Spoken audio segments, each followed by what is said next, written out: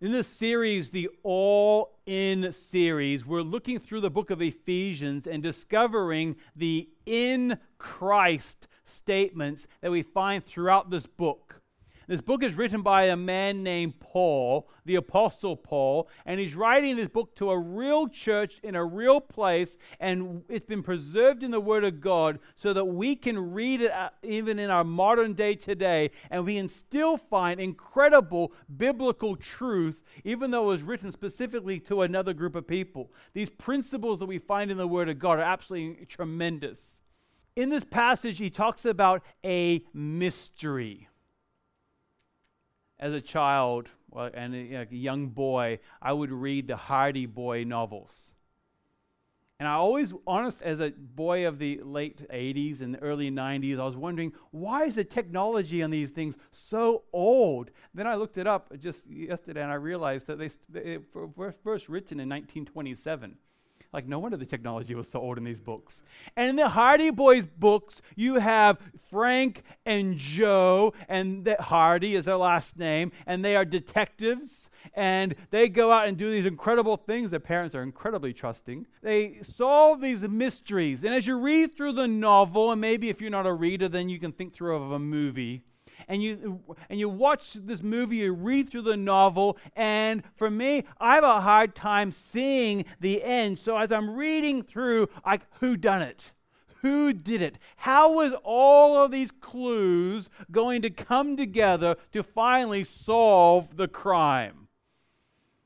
And as you finish the book, you go, now I see it. Now when you look back and you think about various things, like you look at movies and you realize, oh, that's why they had that particular scene. That's how everything worked together. In hindsight, you look back and you go, it makes perfect sense now. But as you're going through it, it's really confusing. That's what we find in this passage here. We find the Apostle Paul is talking about a mystery to these people. These people are not Jewish people primarily. Many of these people are Gentiles. In other words, they're non-Jewish people. And now they've learned about this God, the Jehovah God, the creator of the universe, who is not anything like their gods of their world and their society. And now this God is a loving and caring God, and he sent his son Jesus, who is God in the flesh, and he lived a perfect life, died on a cross, rose from the dead, and is now giving us life not just for today but for eternity. And they place their trust upon Christ as their Savior, and there's all these cultural things coming in. Do we need now to become Jewish people? Or what's going on with our identity? Because I'm a Gentile and I'm an Ephesian, and am I really should be going back and now becoming a Jewish person? And all these things are going on. And in verse number 6, the Apostle Paul says this mystery, which I'm very glad that he's very explicit. And because he was obviously writing to people like me who need things laid out very simply. What is this great mystery? This mystery is that the Gentiles are fellow heirs, members of the same body, and partakers of the promise in Christ through the gospel. Throughout this series, we've been challenging our church family to connect and grow and serve, not in our own strength and not in our own ability, but to do that in Christ. And here we find there's a mystery that's been solved, that Gentile people or non-Jewish people actually can be part of God's family. That was absolutely revolutionary at the time. And I want you to understand that you are part of something bigger and greater than just yourselves. Every Sunday we have a principle that we seek to apply to our lives. And this Sunday our principle is this: God is working to fulfill his promises in Christ. You, even being here today, your salvation, if you've placed your trust upon Christ as your Savior, you are saved. You are part of God's working to fulfill his promises in Christ. The Apostle Paul says this is a mystery because people are in the middle of it right here. And they're scratching their heads thinking, how does this all work? How do I become a follower of this Jewish God and this Jewish Messiah, Jesus, and I don't have to become a Jew? And now we look back upon it, we go, of course we understand. It lays it out so simply. But Paul here's writing, and he's written in a number of different passages throughout his writings, explaining that thank God that now we don't have to go back to the law and follow the law. We don't have to go back and follow the Jewish customs and the sacrificial system. Now we are free from that, and we are fellow, as it says there, fellow heirs, members of the same body. The Apostle Paul, when he was writing this, in verse number 1 of Ephesians 3, he describes himself as a prisoner. He says, I'm a prisoner of Jesus Christ. And then later on, in verse number 7, he describes himself as a minister according to the gift of God. Let me put you a little bit in the mindset. The book of Acts, it records, and the book of Acts is like a history book of the beginnings after the day of Pentecost. And in fact, it was Jesus ascending up into heaven, giving a great commission, and then the day of Pentecost and the church booming forward and reaching people for Christ. And it also records the arrest of the Apostle Paul.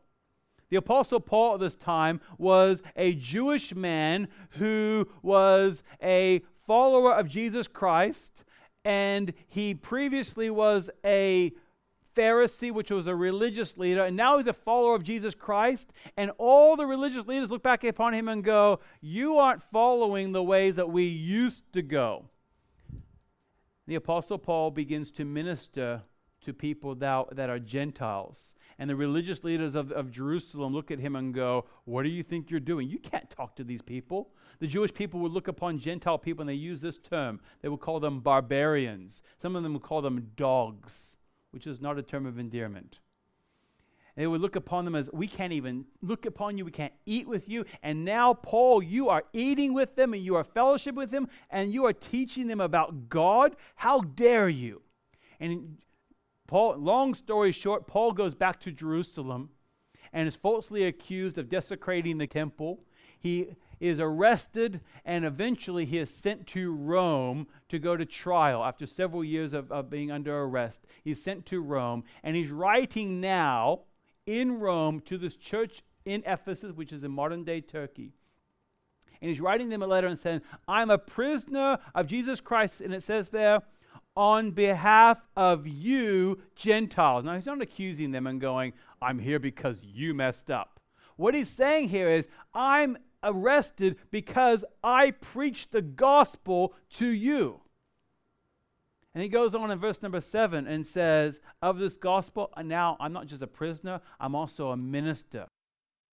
Go down to the end of that passage in verse number 13. If you have your Bibles open, you'll see it there. In verse number 13, it says, this is the goal, why he's writing this.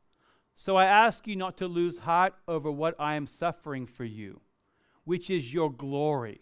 Talking about his suffering. And my suffering is for your glory. He's writing them a word of comfort, but he's also helping them understand that they're part of something bigger and greater than just themselves. And all of that introduction is to bring us back into this passage. We're going to look at verses 6 through 12, and we're going to discover how we are different. Now, this passage here is a little bit deep, but I'm not going to try to make it dry and boring. I want you to turn around with the attitude and going, this is actually deep and incredibly exciting, because in the timeline of history, we look back upon the first century church, but we also look forward to the things that God is going to do in the future. And we are right here at this time. And this passage is talking about things that we're experiencing right now as we look back upon the past and we look forward to the future and how God is working in us and through us, because we're part of something bigger and greater than ourselves. God works in different ways throughout the course of history. When God created man in the Genesis, we see how God interacted with Adam and Eve. He said that he walked in the cool of the evening with them. Can you imagine walking with God in a garden? That was, honestly, I cannot imagine how that would be.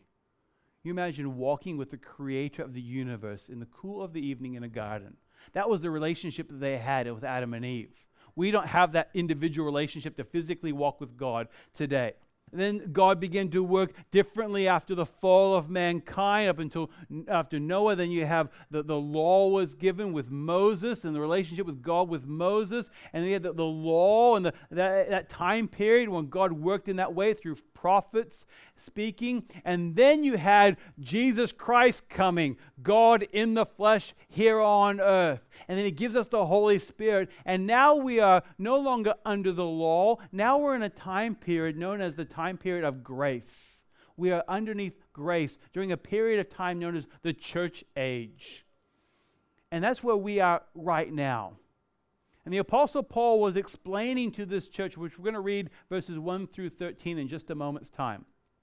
He's explaining to this church that we're no longer under the law. Now we are entering into a new, not a new age movement, but a new age, or a new age of grace, where the church now is the focus of God's working. And then in the future, we'll see that God returns His blessings to Israel in the future. So let's read verses 1 through 13. For this reason, I, Paul, a prisoner of Christ, on behalf of you Gentiles, assuming that you have heard of the stewardship of God's grace that was given to me. Look at the word mystery. How the mystery was made known to me by revelation, as I have written briefly. When you read this, you can perceive that my insight into the mystery of Christ, which was not made known to the sons of men in other generations. In other words, in the past, these people were blind to this. As it has now been revealed to His holy apostles and prophets by the Spirit. This mystery is that the Gentiles are fellow heirs, members of the same body, and partakers of the promise in Christ Jesus through the gospel. Of this gospel I was made a minister according to the gift of God's grace, which was given to me by the working of His power. To me, though I am the very least of all the saints, this grace was given to preach to the Gentiles the unsearchable riches of Christ, and to bring to light for everyone what is the plan of the mystery hidden for ages in God, who created all things, so that through the church the manifold wisdom of God might now be made known to the rulers and authorities in heavenly places. This was according to the eternal purpose that He realized in Christ Jesus our Lord, in whom we have boldness and access with confidence through our faith in Him. So I ask you not to lose heart over what I am suffering for you, which is your glory. This morning we're going to very quickly look through something that is actually quite profound. But I want you to keep this in your mind, that you are part of something bigger and greater than just yourself. We're going to see 4 points this morning. In the mystery in Christ, we have promise, power, plan, and purpose. And I can't take credit because I'm not a walking thesaurus. These words are straight out of the Bible. God alliterated this for us, okay? As we have all these P's, and maybe, and here's my challenge to you. I've been doing this with my family at lunchtime on Sunday lunch, and sometimes we succeed and sometimes we don't. So here's the challenge. Challenge each other to remember the 4 P's, because they're straight out of Scripture. Remember the 4 P's, and if you can't remember 4, remember at least 1. Okay, that's my challenge. Your lunchtime game is to remember the 4 points. The first mystery we see in Christ is that we see a mystery in Christ with a promise. Verse number 6 says, the mystery that the Gentiles are fellow heirs, members of the same body, and partakers of the promise in Christ through the gospel.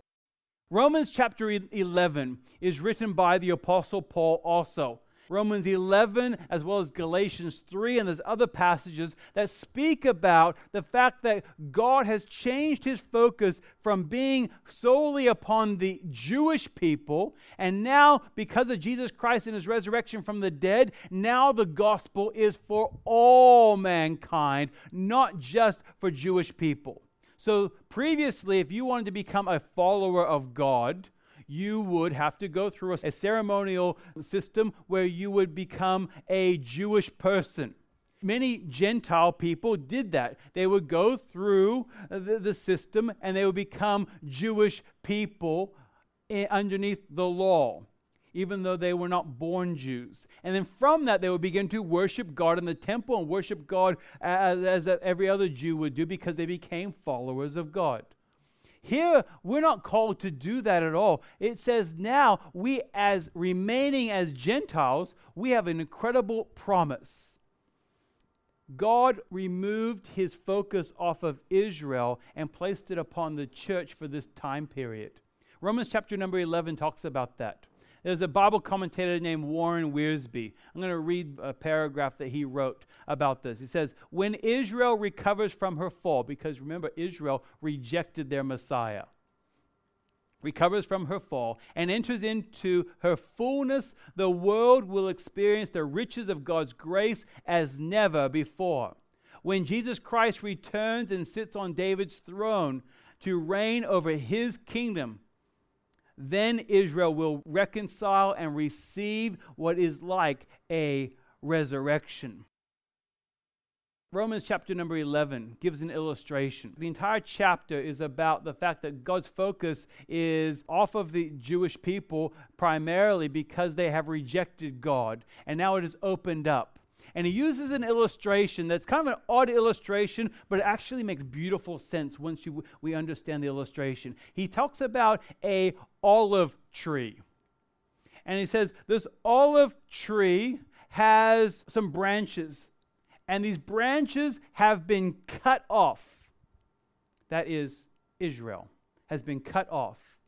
But in the meantime, there's some other wild olive branches, which are the Gentile people, that have been grafted into this olive root system.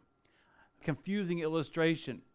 But what he's saying there is, Israel, you rejected. He's no longer focusing upon you. Now he's focusing upon the Gentile and really all people. And it says in verse number 17, it's on the screen for you, it says this, but if some of the branches were broken off, and you, although a wild olive shoot, that is the Gentile people, were grafted in among the others, now share in the nourishing root of that olive tree. Here's something absolutely tremendous. We now, as Gentile people, have the wonderful privilege of being grafted into God's family as fellow heirs. Had not God done this, we would not have salvation like we do today. We wouldn't have the incredible privileges that we enjoy today. So quite literally, God has grafted us as branches that when you cut off a branch, if you leave it lying there, what does it do? It shrivels up and dies. But he's taken that branch and he's grafted it into his own family. And once you graft something into its strong rootstock, that branch that should have withered and died in the pile, now is receiving nourishment. And as a result of receiving that nourishment, is now growing and able to produce fruit. And you have something far stronger as a result of the grafting. This is a beautiful illustration of what Jesus Christ has done with this promise.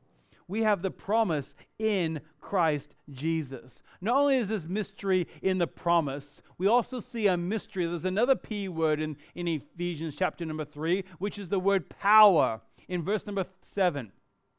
Of this gospel, it says, I was made a minister according to the gift of God's grace, which was given me by the working of his power. Here's the key. The Apostle Paul says, I have been given an incredible gift to share the gospel, but it's not because of my strength and not because of my ability or my power. It's solely because of what God has done. That's the source of power. My wife likes to make me scared. So she gives me birthday gifts, which was my birthday a couple of weeks ago. Thank you for those who gave me gifts. She gives me gifts that are experiences, and normally they're for her pleasure to watch me squirm. She purchased me an aerobatic flight, and I did it on Wednesday. It was a great deal of fun. Now, if you look at the photograph there, you've noticed the pilot? He's like 12 years old. The size of the plane, I'm glad he wasn't any bigger because it was tight. Like many of you could not have fit in the plane. You walk out there with the pilot, and he shows you around, and he tells you that he literally said, I finished my flight school a couple months ago. I said, fantastic. This was not just a normal flight, it was an aerobatic flight, and it genuinely was a lot of fun. And I honestly say, I'm in church, I'm not lying, I was not scared. There's adrenaline and excitement, but that's not different than fear. But as we go along, he said, you can take off. Now, I know, like literally you do this to take off, and he's doing all the rudders with his feet, and he's doing all the real work. But he makes me feel good because I take off, and we go around, and this is out of Jandakot, so we go and fly over Coburn Sound, and we fly along. We had to make a little bit of a turn because there's some other planes coming, and he's talking to the air traffic controllers, and he just says, go this way, and I go that way. And he goes, go up to this amount of height, which I can't remember how many thousand feet. I think it was 3,000 feet. And then level off. So I'll do that. He's doing all the work, but he's letting me feel like I'm doing something. It's the equivalent of when you let your kids sit on your lap and they drive the car and they steer. All along you're holding the steering wheel. Essentially, that's what he was doing, but I feel really good about it. And I'm flying along, and then he goes, let me take the controls now. Now it's time to do the aerobatic part. He just says, what do you want to do? I said, just have fun, because I have no idea what to expect. So he says, you have to hold on here, because otherwise your hands can fly around. Didn't want to hit him. And you hold on here, and then he goes, oh yeah, are you ready to go? And he instantly turns and does a barrel loop. And it was so smooth. I've been on roller coasters, and your head rocks around, and I expected to be jerked around, but it was so smooth. And as he flew, he went and did some loop-the-loops, and he did some things, and it goes from, I can fly because I did this, to a whole different level when he knows exactly what he's doing. We went up and did a couple other things where you go up and you stall, and you go back down again. It was a lot of fun. And I did not throw up at all. But I had literally no power. I had no ability to fly that plane. Had he fallen out somehow? I knew there was a button on whatever that thing's called, and I could call Mayday, Mayday, Mayday. Like, I don't know, what do you say? I had no idea. I had no power. I had no ability in and of myself. Had the pilot disappeared, there's no way I'm going to fly that plane down. I mean, I could have landed it, but I would not have survived. And in a similar way, in a silly way, you're going to hear lots of things because I get an experience like that, and you're going to hear lots of illustrations because when I look at those gifts that are experience gifts, I go, fantastic. Now I have illustrations for multiple sermons. As we look at that passage in the Bible, in verse number 7, it says, by the working of his power. All of this took place not because of Michael's ability, not because of your ability, but because of God's ability. We see there the gospel, the word gospel is used, of this gospel. We see in Romans chapter 1, verse 16, it says, for I am not ashamed of the gospel, for it is the power. The power of who? It's not the power of Michael. It doesn't have your name in there. It says the power of God. He's the source of power. So this mystery that we enjoy, we have a promise of grafting in, but it's not in our own strength and our own ability. It's back to God. It says, for I'm not ashamed of the gospel, for it is the power of God for salvation to everyone who believes, to the Jew first and also to the Greek. We see that it's God's power. Also in that verse number 7, it's called according to the gift of God's grace. The word grace is a word that simply means God's favor upon the undeserving. And we have a wonderful gift of grace. Ephesians chapter 2 verses 8 and 9 says, "For by grace you have been saved through faith, and it is not your own doing, it is the gift of," whose gift? It's not the gift of Michael. It's not the gift of you. It's the gift of God. Not the result of works, so that no one may boast. This is a mystery that is absolutely revolutionary to modern man. In our modern mindset, we talk about self-image. And I believe self-image is very important.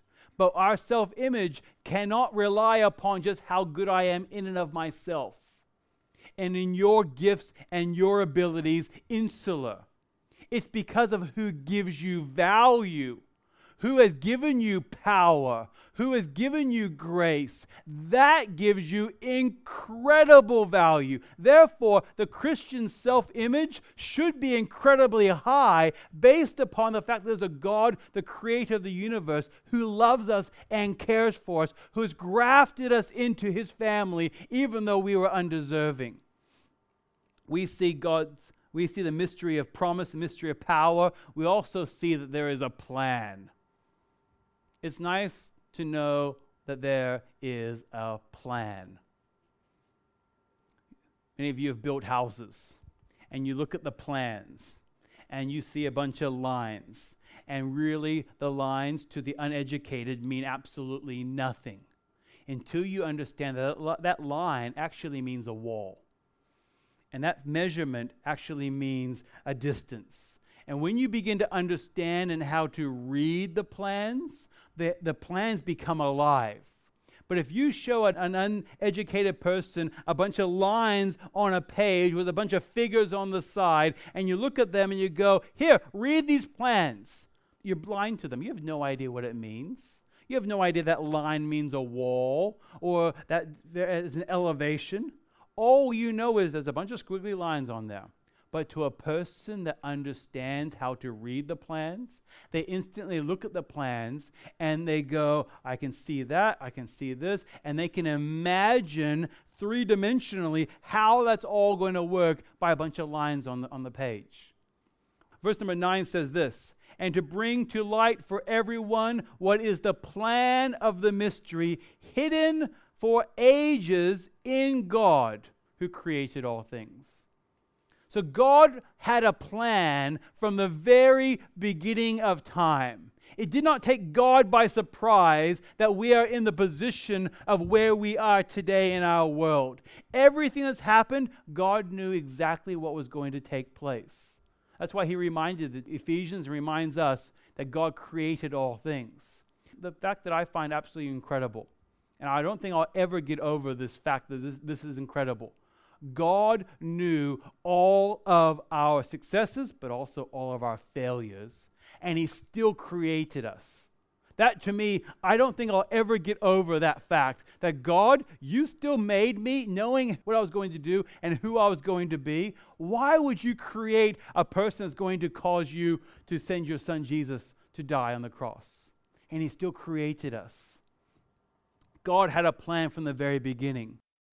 He talks about, in this passage, the fact that it's a message. Let me read verses 8 through 10 of that passage. It's, "To me, though I am the very least of all the saints, this grace was given to preach to the Gentiles the unsearchable riches of Christ, and to bring to light for everyone what is the plan of the mystery hidden for the ages in God who created all things." Verse number 10, "So that through the church, the manifold wisdom of God might now be made known to the rulers and authorities in the heavenly places." Let's begin with the first part of verse number 10. "So that through the church, the manifold wisdom of God." The church is the gathering together of believers.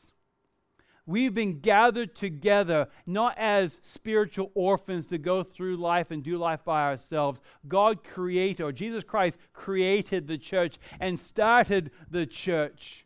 He knows that we need that mutual encouragement. He knows that we need to be part of something bigger and greater than just ourselves. But he also understands that that we have a message to share with those around us. In our world today, we live in a very dark world. And we think to ourselves, our world has never been as spiritually dark as it is today. But in the book of 2 Timothy, chapter number 4, verses 2 through 4, we see that this has already been lived out 2,000 years ago. And we must begin not living in blindness to the fact that we live in a very dark world. 2 Timothy chapter 4, verses 2 through 4 says, this is a challenge to a young pastor. Preach the word, be ready in season and out of season. And he gives him a list. Reprove, rebuke, and exhort with complete patience and teaching. For the time is coming when people will not endure sound teaching. But having itching ears, they will accumulate for themselves teachers to suit their own passions, and will turn away from listening to the truth and wander off into myths. And verse number 5 continues on. As for you always, be sober-minded, endure suffering, do the work of an evangelist, fulfill your ministry. We have a message as a local church, and the only message that we have is Jesus Christ. There's many things in our world that we can vie for our attention, but we must preach Jesus Christ. There's a message which is Jesus Christ. We also have a method, and the method is the church. There's a method that's being used. In verse number 10, it says, made known to the rulers and authorities in the heavenly places. I find this quite remarkable as I was studying this verse out, because my initial thought of a cursory reading was the rulers and authorities in heavenly places. This is somehow talking about God. And that's actually incorrect. What it's talking about is angels and demons. It's talking about angels and demons. Let me read that verse with that in mind. So that through the church, the manifold wisdom of God might be made known to angels and demons. And as I was studying this out and reading many Bible commentaries and how they were trying to explain this, it came to light in this way. Satan, even though he's an incredible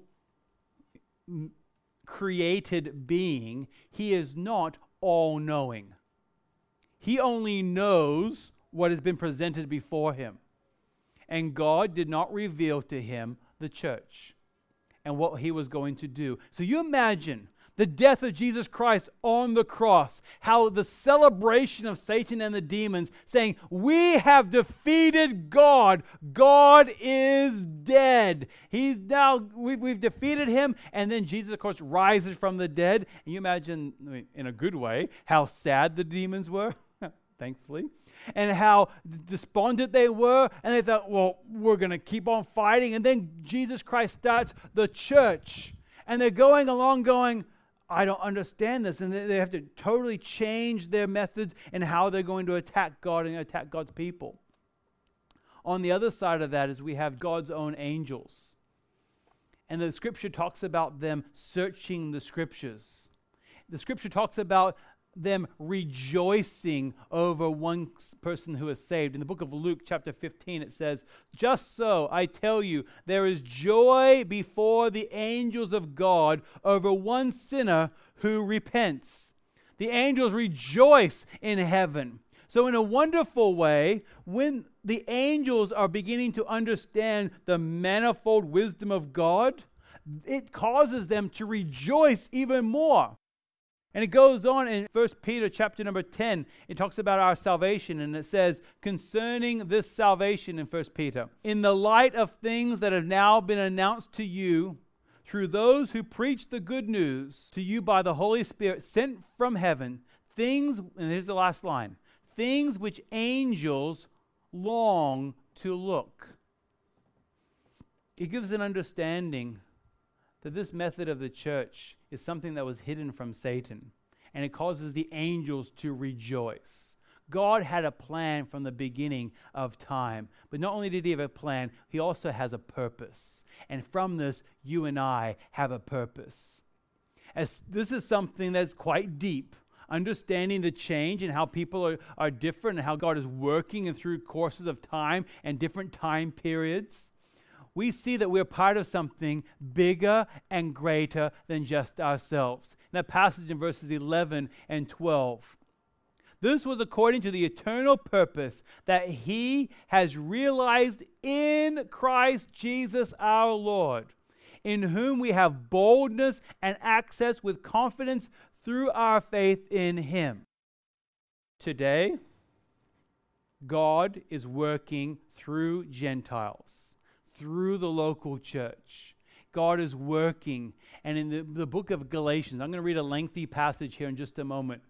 In the book of Galatians, it talks about the fact that the reason why God has changed his focus off of the Jewish people and onto the Gentiles. In Galatians chapter number 3, verses 23 through 29, it says, "Now before faith came, we were held captive under the law, imprisoned until the coming faith would be revealed." Previously, we had to follow the law of God, the 10 Commandments and the other laws of God. It goes on in verse number 24. "So then, the law was our guardian until Christ came, in order that we might be justified by faith. But now that faith has come," in other words, Jesus Christ has come, "we are no longer under a guardian." That is, we're no longer under the law. "For in Christ Jesus, you are all sons of God through faith. For as many as of you as were baptized into Christ have put on Christ. There is neither Jew nor Greek. There is neither slave nor free. There is no male and female. For you are all one in Christ Jesus. And if you are Christ's, then you are Abraham's offspring, heirs according to promise." We are grafted into God's family. And from that's how we receive our power and nourishment in order to produce fruit. As I said before, this is actually quite deep and profound. But you know what? Once we understand this, it's incredibly exciting and gives us wonderful value in Christ. But we also have a future. We have a past. We also have the future. And God's focus will return to Israel after Jesus Christ comes back to earth. The focus will come back to Israel. In Romans chapter number 11, verses 25 and 26, it says this: "Lest you be wise in your own sight, I do not want you to be unaware of this mystery, brothers. A partial hardening has come upon Israel." That is, at that particular time period, and the time period where we are now in, there is a partial hardening of Israel until the fullness of the Gentiles has come. And in this way, all Israel will be saved. We are part of something bigger and greater than just ourselves. There's an incredible mystery we find here. This mystery in Christ, we find that we have promise, we have power, we have a plan, and finally we have a purpose. So right now, us as a local church, we are fulfilling God's eternal plan that will one day be fully revealed in eternity. I find that incredibly exciting. And it comes from not just something fluffy and out there. This is something that's actually deep and profound. And as we study God's eternal plan from the beginning to the end of time, we must understand that you are part of something bigger and greater than yourself. And I hope that as you leave today, that leaves you encouraged, knowing that what we're doing, even though it may seem difficult, even though it may seem at times overwhelming, it's all part of God's eternal plan. He says, I have a mystery that's found in Christ.